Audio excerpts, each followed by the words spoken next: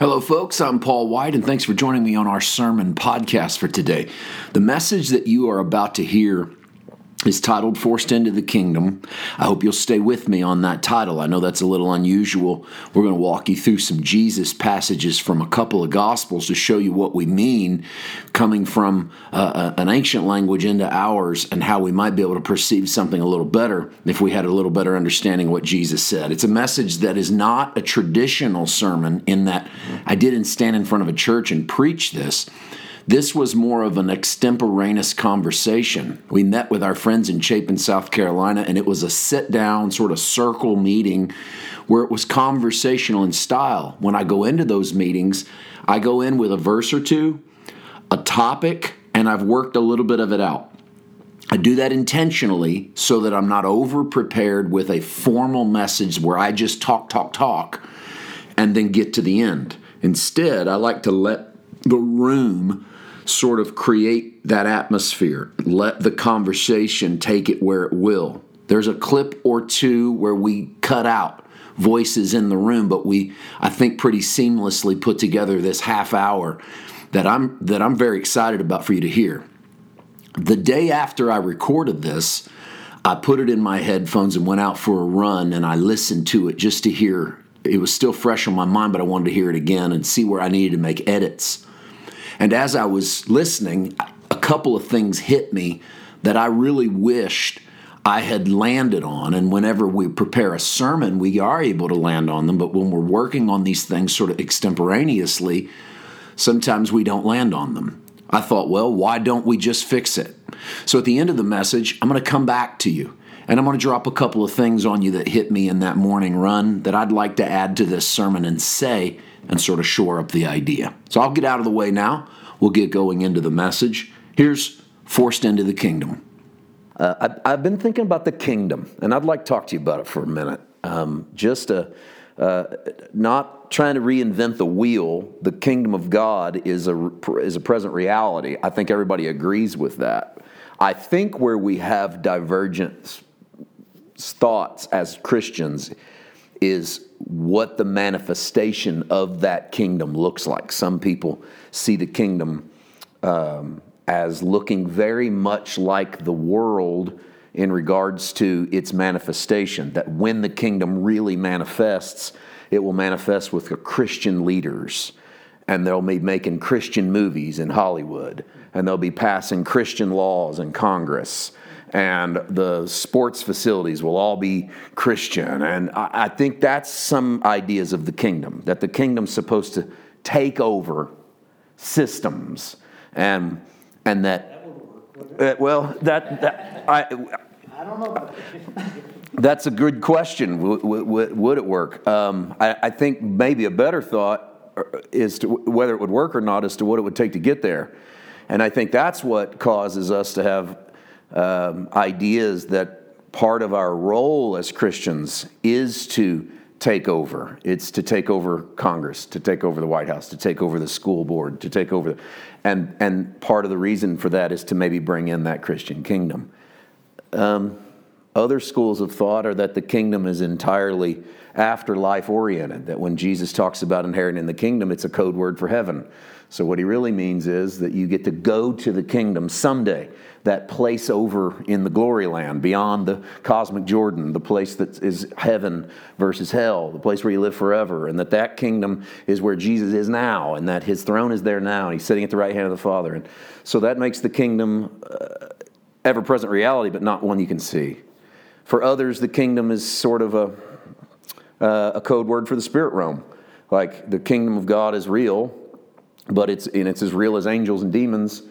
It's sort of filtering around in the background. It's a thing that surfaces once in a while, that you get to see it in the good of people. But there's also the kingdoms of darkness that overrun it, and it doesn't often show up. And so we need to pray it in, fast it in, and so that it manifests in our marriages or whatever. There's probably 10 other ways, but those are sort of top-of-head ideas about the kingdom. Jesus came and said the kingdom of heaven, and by the way, kingdom of heaven, kingdom of God, interchangeable. Matthew's the one that likes kingdom of heaven quite a bit. Kingdom of God, most of the other gospels like. Matthew's writing his gospel This is just free Bible study 101. Matthew's writing his gospel to a Jewish audience. Jews didn't write the word God. Even to this day, G-D. So Matthew, to make it more palatable for the ear of a Jew, writes kingdom of heaven a lot in his gospel. It's talking about an interchangeable thing. So you don't have to worry about if it's of heaven or of God. Just think of it as the kingdom. Jesus comes along and says the kingdom is at hand. A phrase that means what it sounds like. The kingdom's really close. It's so close, in fact, Jesus says, repent, the kingdom of heaven is at hand. And repent, of course, is change your mind, the kingdom's at hand. And so Jesus' entrance to the kingdom, by his own admission, is, if you would change your mind, you'd realize the kingdom's here. Jesus is then challenged in Matthew 12. One time he's casting out devils. And the scribes accuse him of casting out devils by the power of the devil. That's that famous house divided against itself passage from Mark. And Jesus says, if I do this by the finger of God, you must admit that the kingdom has come upon you. And so what Jesus is saying is, if I am being used of God, the only way that could happen is if the kingdom's here. So I say to people that want to talk about the kingdom only as a place called heaven, or only as an invisible realm, or only this thing we could get if we could get enough Christians elected. What did Jesus think? Because Jesus said, if this is the power of God, then the kingdom has to be here now.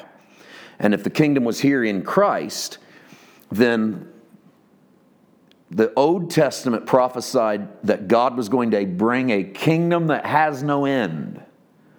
And so if Jesus says the kingdom's at hand, if I'm using the power of God, the kingdom's upon you, and the kingdom has no end, where'd it go? And so by Jesus' definition, the kingdom was here when he was here, in operation when he was in operation, and can't go anywhere, which means the kingdom of God isn't something hiding out, but the kingdom of God is something very alive and well. Whether we ever elect a Christian leader or not, whether we ever manifest the kingdom in the way we talk, act, live. So maybe there's another way to think of the kingdom, and that is the kingdom is Christ in his glory here and now, and that kingdom is real and something that in the end does exactly what God has designed his kingdom to do. And then that would bring us to the question is, well, then what is his kingdom supposed to do? And if you have a mentality that's that first one, then your mentality might be, well, what the kingdom's supposed to do is take over systems. That's the kingdom takes over Hollywood, kingdom takes over the White House definition. And I'll give you, as far as I'm concerned, it'd be better to have someone righteous in leadership than it would be to have someone unrighteous in leadership. Absolutely. I would rather have someone who promotes the good over the evil any day. But I'm not so sure that would have anything to do with the kingdom of God. If we had proper laws or proper leadership, or we ruled righteously, we could do all of those things without Jesus, which means we wouldn't have his kingdom. Like we could put moral people in leadership and pass good laws. And we could do it without Christ, which means it might be a really good version of man's kingdom, but it wouldn't be the kingdom. And so finding out what it looks like, letting the kingdom of God become the rule, giving space for that, well, then that becomes a great challenge. In Matthew 11, Jesus is talking about John the Baptist. And he says, for all of those who will hear it, John the Baptist is the greatest prophet ever born. Which is a pretty remarkable statement, considering there was an Isaiah one time, and an Ezekiel, and a Jeremiah, and an Elijah. And yet John the Baptist, he says, the greatest one ever born, basically because John the Baptist is the one that heralds the arrival of the Savior. Therefore, he's the greatest ever born. He said, however, the least in the kingdom is better than John the Baptist, which is a pretty jaw-dropping statement. John the Baptist, he says, is the best there ever was, but the least in the kingdom is even better than John the Baptist. So Jesus shows us in one statement that everything we think we know about greatness is absolutely backwards. which leads me to think that our first definition of the kingdom is probably wrong. That if we could just get in power and get the right people there, we'd manifest the kingdom, because Jesus seems to push back on that real fast, where he says, don't be so sure that what looks great would be great if manifested in the kingdom.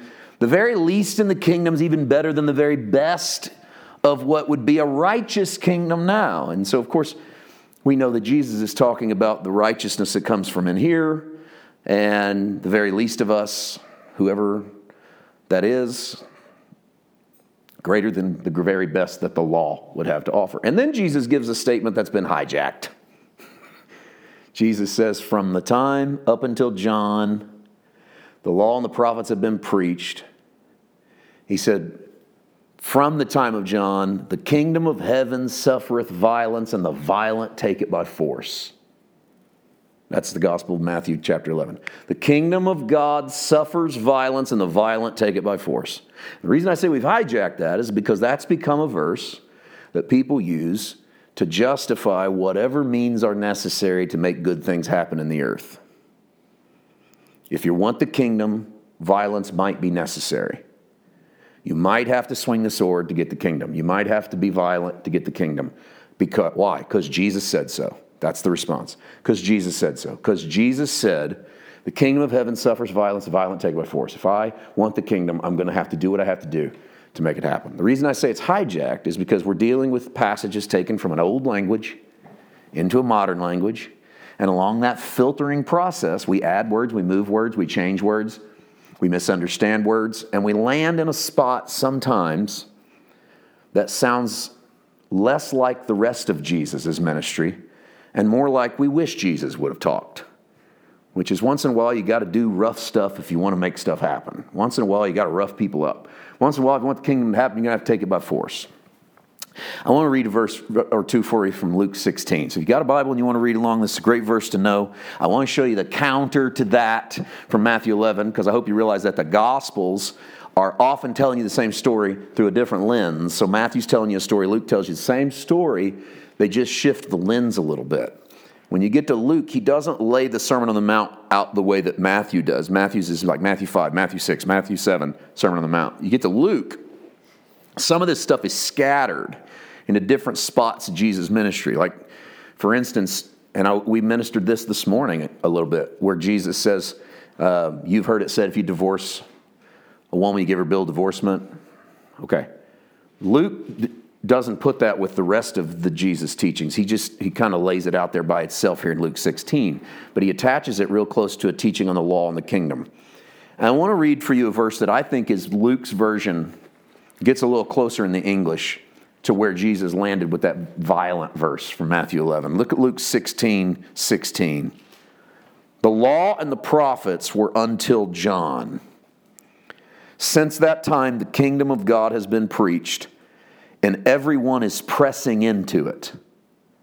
Now that's a different thought than the violent take it by force, but there's still a press. Matthew's version, the kingdom of God suffers from violence, and the violent take it. They press. Luke changes it a little bit and says, the law and the prophets were until John. Since that time, the kingdom is preached and everyone's pressing in. But they're both using they're both using the same word. It's just that they're using it in a tense that we don't often pick up on. Okay? The word is biazomai in the Greek, which is that word for pressing. And I'm using that physical idea of pressing. But biazomai always is a passive force verb in the Greek. Always. So when it ends up in Matthew as the kingdom of heaven suffers violence and the violent take it by force, that's not using the Greek tense properly. Luke uses the Greek tense even better. Up until John, the law and the prophets existed, but now, he goes, the kingdom of heaven, everybody's pressing into it. Biazomai, everyone is pressing to get in, but because it's a passive force verb, it means less you pressing and more you being pressed into. Okay. Less forcing by you and more you being forced. Is that saying that right? I hope that makes sense.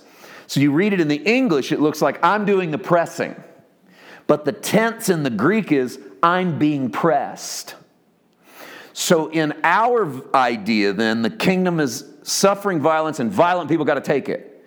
But in the passiveness of the Greek tense, the kingdom of heaven is violently dragging or forcing or taking people into it. Let me say it a little better.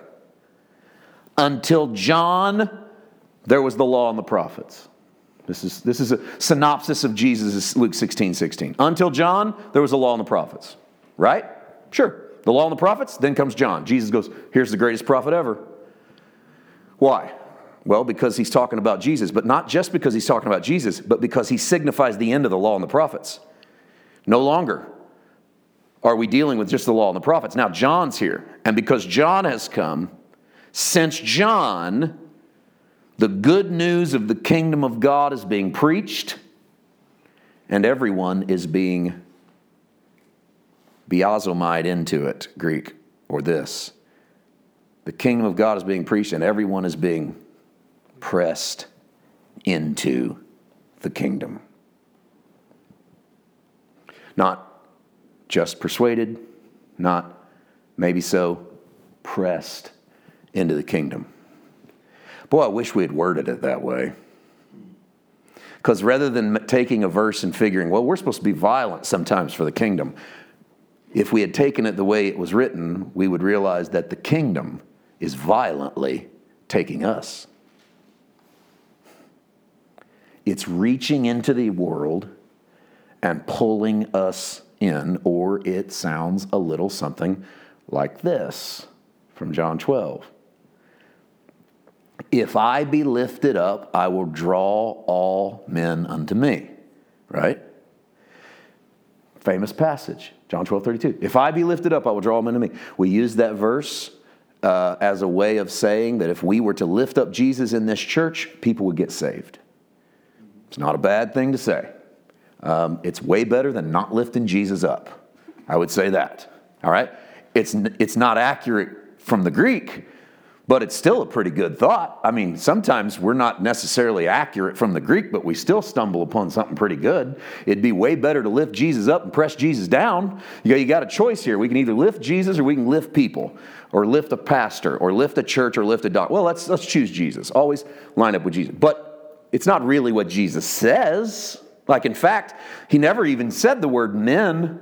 He said, if I be lifted up, I'll draw all to me. Well, and maybe contextually he means I'll draw all the judgment into myself, and maybe he means I'll draw all death into me, or whatever, but it's even better than that. Because the word draw is the same word as the Greek word drag, as in a drag net in the Gospels. So try this on for size. And he said, if I be lifted up, I'll drag everybody to me. Ooh. Well, sounds a lot like Luke 16:16. Until John, they had the law and the prophets. But since John, the good news has been proclaimed, and everybody's being forced in to the kingdom. Now, guys, I don't know what it looks like for everyone to be forced into the kingdom, but I trust the King. I trust the King knows how to force us into the kingdom. The kingdom of God is advancing whether we see it or not, know it or not, or like it or not. Jesus said the kingdom of God is like a seed you drop into the ground and it grows into a great tree, and its branches cover the heavens, and all the fowls of the earth find home in the branches. Jesus said the kingdom of God is like a man who plants seed in a garden, goes home and goes to bed and doesn't think anything more about it, and he gets up the next day and then eventually he draws in his harvest. He said the kingdom of God is like yeast that a woman takes and drops into 3 measures of meal until the whole loaf rises. He said the kingdom of God is like a man who's fishing, and he throws his net out into the sea, and he drags his net drags his net behind him, and he pulls out of the ocean of all kinds of fish, and he himself separates the fish. He said, the kingdom of God is like a man that plants seed in a field, and the enemy comes along and sows in tares. But he won't let his harvesters harvest, lest they can't tell the difference in the wheat and the tares. So at the end of the age, he'll do it, and he will separate his wheat from his tares. It sounds to me like the kingdom wins. No matter how we shake it, no matter how we define it, we either trust Jesus or we don't. And if we trust him, then the kingdom is like yeast in bread, and the kingdom is like seed in the ground, and the kingdom is like a harvest, and the kingdom is like a dragnet, and the kingdom is like a field, and the kingdom is like a man that goes and he looks for a great pearl and he finds it and he sells all that he has and he buys the pearl at a great price. These are all kingdom stories. Sometimes I wonder why we're so confused on the kingdom when every time you turn around in the Gospels, Jesus goes, oh, by the way, you know what the kingdom's like? And then he tells a story. 3 verses later, hey, you want what the kingdom's like? And he tells a story. And here we are 2,000 years later wondering what the kingdom's like. And Jesus goes, it's like this. Which one of these do you like? You like fishing illustrations, farming illustrations, ag illustrations, end of the world illustrations? What do you want? I'll give you another one. He said, and if that doesn't work, just remember this, that the law and the prophets lasted till John, but since then the good news, the kingdom is violently dragging people into it. I like to think of it this way. The kingdom of God is violently dragging people into it, kicking and screaming. We kick and scream against the love of God, and he loves us anyway. We kick and scream against the mercy of God, and he's merciful anyway. We kick and scream against the grace of God, and he's gracious anyway.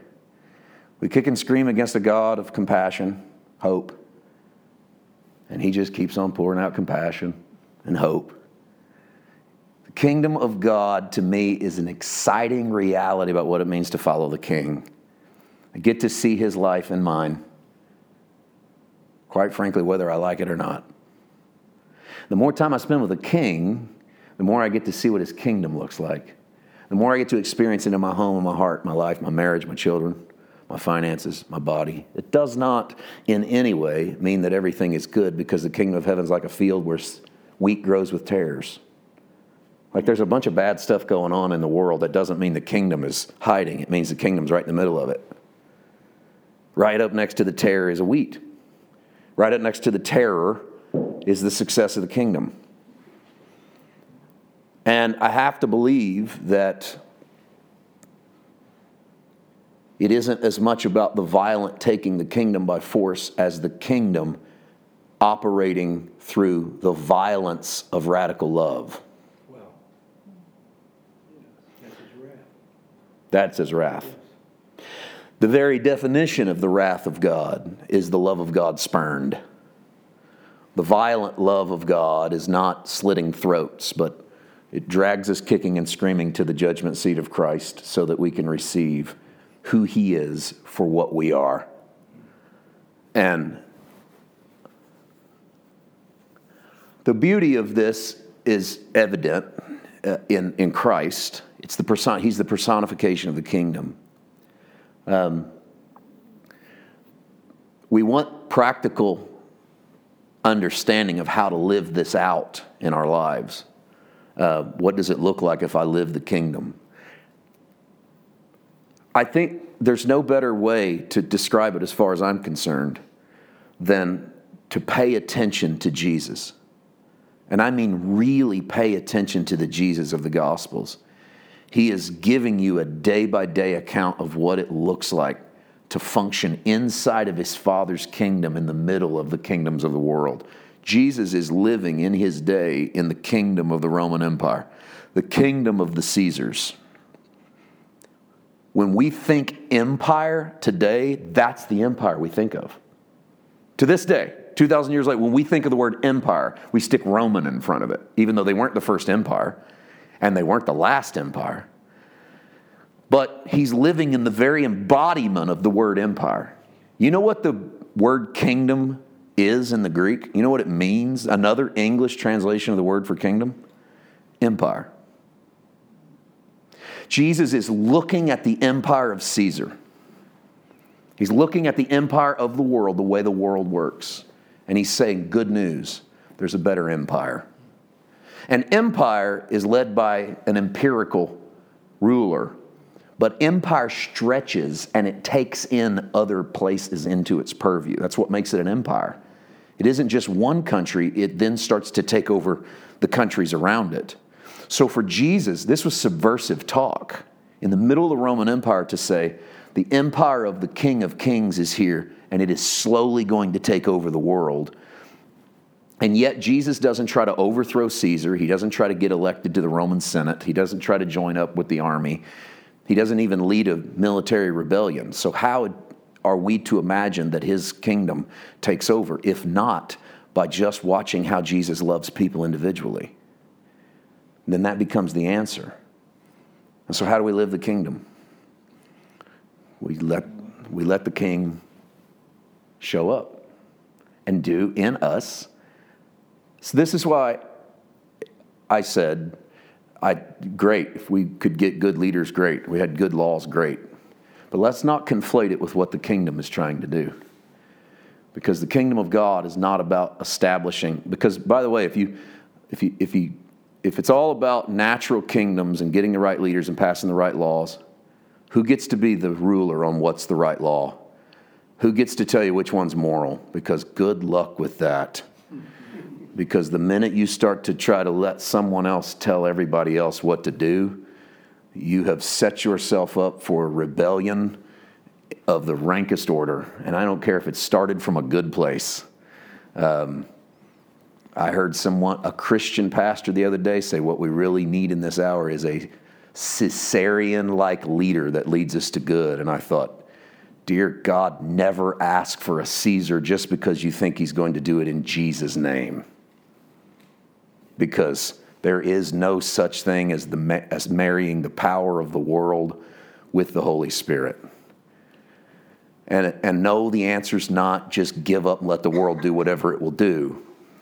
There is the careful tension of us being people in the world that want to see the world function in a way that is equitable for every citizen, that provides liberty, that provides safety, that provides security. And we have a responsibility for that. But let's not conflate the kingdom of Jesus, which is a kingdom of everything Jesus said. Sermon on the Mount's a good place to start, yeah. But if you want, and I don't want to ramble on this, but if you want a good starting block, the very first thing Jesus lays out in the Sermon on the Mount, blessed are the poor in spirit, for theirs is what? Kingdom of God. There it is. His opening salvo is, you know what the kingdom looks like? And from that point on, he's building the case. The kingdom looks nothing like what you've seen before. What I would want you to take away tonight is the thing that it really has been exciting to me, that's pressed on me, and is that idea of the kingdom, people being pressed into the kingdom, not people pressing into the kingdom. And just think about, let that kind of marinate in your soul for a few days. What does it mean that the kingdom of God, not that the violent take it by force, but that the kingdom is violently taking people? What does that look like? What does that mean for us as a people? We're 2,000 years from that, and we're still here. We are still talking about Jesus. We are still talking about the resurrected man, and the earth has exploded around that message. The whole earth has been blessed by the arrival of the new creation that is Christ. And we go through peaks and valleys and good times and bad times, but I am a believer that the kingdom of God is as strong on the earth now as it was when the king walked the earth in Jesus. And it is because he lives in the lives of every one of his citizens. When he said to his disciples, greater things than these shall you do because I go to my Father, he was not fooling around. And we don't give him a lot of credit for that statement. Greater things than these are you guys going to do because I'm going to disappear. At one point he said, it is good for you that I go away. Think about that. It is good for you that I go away. What? I would have raised my hand and disagreed. If I was in the room and Jesus goes, "Hey guys, it's good for you that I'm not here anymore," I'd have said, "You're crazy. Good for us that you go away." That's how powerful Jesus thought the Holy Spirit was. He said, "You will be better off if I'm not in the room, because I'm going to live inside of you. And greater things are you going to do because I leave, because you're going to learn how to flow in the Spirit in ways you don't know now." And I think we are. And I don't know that. I think sometimes we try to quantify it too much through the lens of looking at the whole world or looking at the things of the world rather than quantifying it the Jesus way. But that's my thoughts.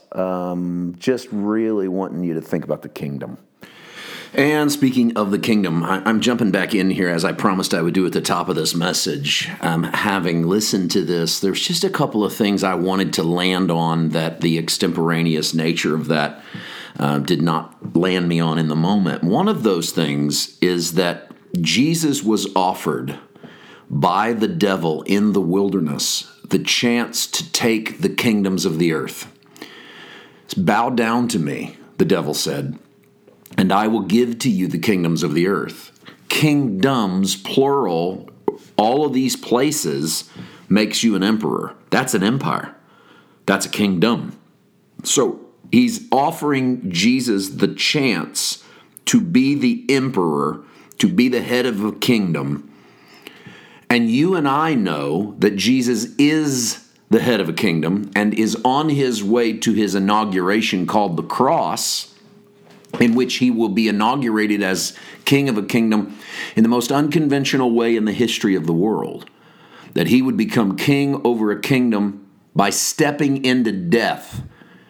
When Caesar is killed by Brutus and Cassius and the rest of the senators, stabbed to death at the floor of the Senate, no one assumes that Caesar becomes emperor upon his death, because when he dies, his empire could die with him. And it doesn't.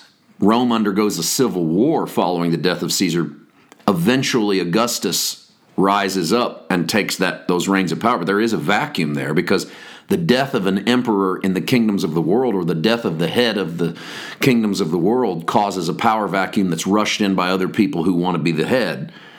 Jesus becomes head by stepping into death. It's absolutely opposite, which tells us that the way of the kingdom is absolutely opposite. And by the way, lest we think that what the kingdom is going to do in violently pulling in people into its mix, that it's going to use the way of the world, lest we think that will be the way it happens, look again at that wilderness experience.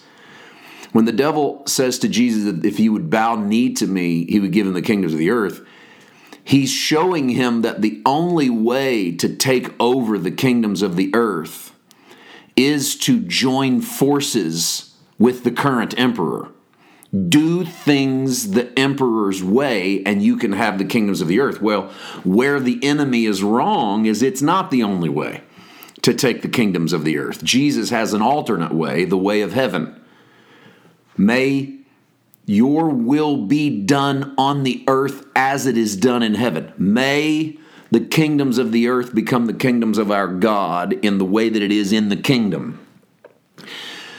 So if you have this suspicion that maybe the kingdom of God does eventually take over because it just simply dominates the rest of the systems of the world, be careful that your definition of domination is not using the tactics of the world. The other thing that strikes me that I think is the perfect place to really land this before we say a prayer and send you on your way with the blessings of the Lord and our thanks for joining us, is that Paul talks about the fruit of the Spirit. And when Jesus left, we said this in this message a moment ago, that when Jesus left, he left us with the Holy Spirit and said we were better off with him leaving. And that on the face sounds ridiculous. How are we better off? Well, because we have the presence of the Holy Spirit. And if the kingdom of God is a kingdom without end, and we have the Holy Spirit, then we have the ongoing current presence of the King of the kingdom inside of us. which means greater things than these shall you do because I go to my Father, because we have the Holy Spirit. When Paul describes the fruit of the Spirit in the book of Galatians, he brings out these things that exemplify what we sort of consider a Christian to look like the way we act and the way we love. And the fruit of the Spirit is love. I'm reading to you from Galatians 5:22. Love, joy, peace, long-suffering, kindness, goodness, faithfulness, gentleness, self-control. Against such there is no law. Have you ever noticed any of those things in someone who doesn't consider themselves a Christian or a believer? And if you're being honest, the answer is yes. You've noticed. You know someone that doesn't claim to be a Christian that has love, joy, peace, long-suffering, kindness, goodness, faithfulness, gentleness, self-control. How's that possible? And you might say, well, it's their joy, their peace, their long-suffering. It's not the fruit of the Spirit. The fruit of the Spirit is these things. If these things are coming out, that is, in one way or the other, the fruit of the Spirit coming out. How is this possible, if not that the King is always pressing his kingdom on the earth? That somehow, some way, the kingdom sneaks out. Just think about that, because the fruit of the Spirit is evidence of the kingdom. And it's sort of like word that grows up in thorny ground once in a while. I'm not saying that it's enough to affect total transformation of the soul in that individual. But maybe. And I'm glad I'm not the one who dictates where the kingdom is and where the kingdom is not. I hope these two little additions have helped you to land with us in this message on the kingdom, forced into the kingdom, and what that might look like and what it might not look like. Let's pray. Father, I want to thank you first for this time that we had with our friends live. And we got to talk about the kingdom and what they poured into me and what I was hopefully able to pour into them. And I want to thank you for this platform that we can then share that meeting with our friends all around the world who have come into this message today hoping to hear something good about Jesus, and I pray we haven't failed. And that, Father, we thank you that the word works timelessly and that it goes to work immediately, but does not always have immediate results, and that there's no clock for you, so you're doing the work at your pace. Thank you for that. And we pray that, Father, we live out the kingdom of God in every possible way, beginning right now.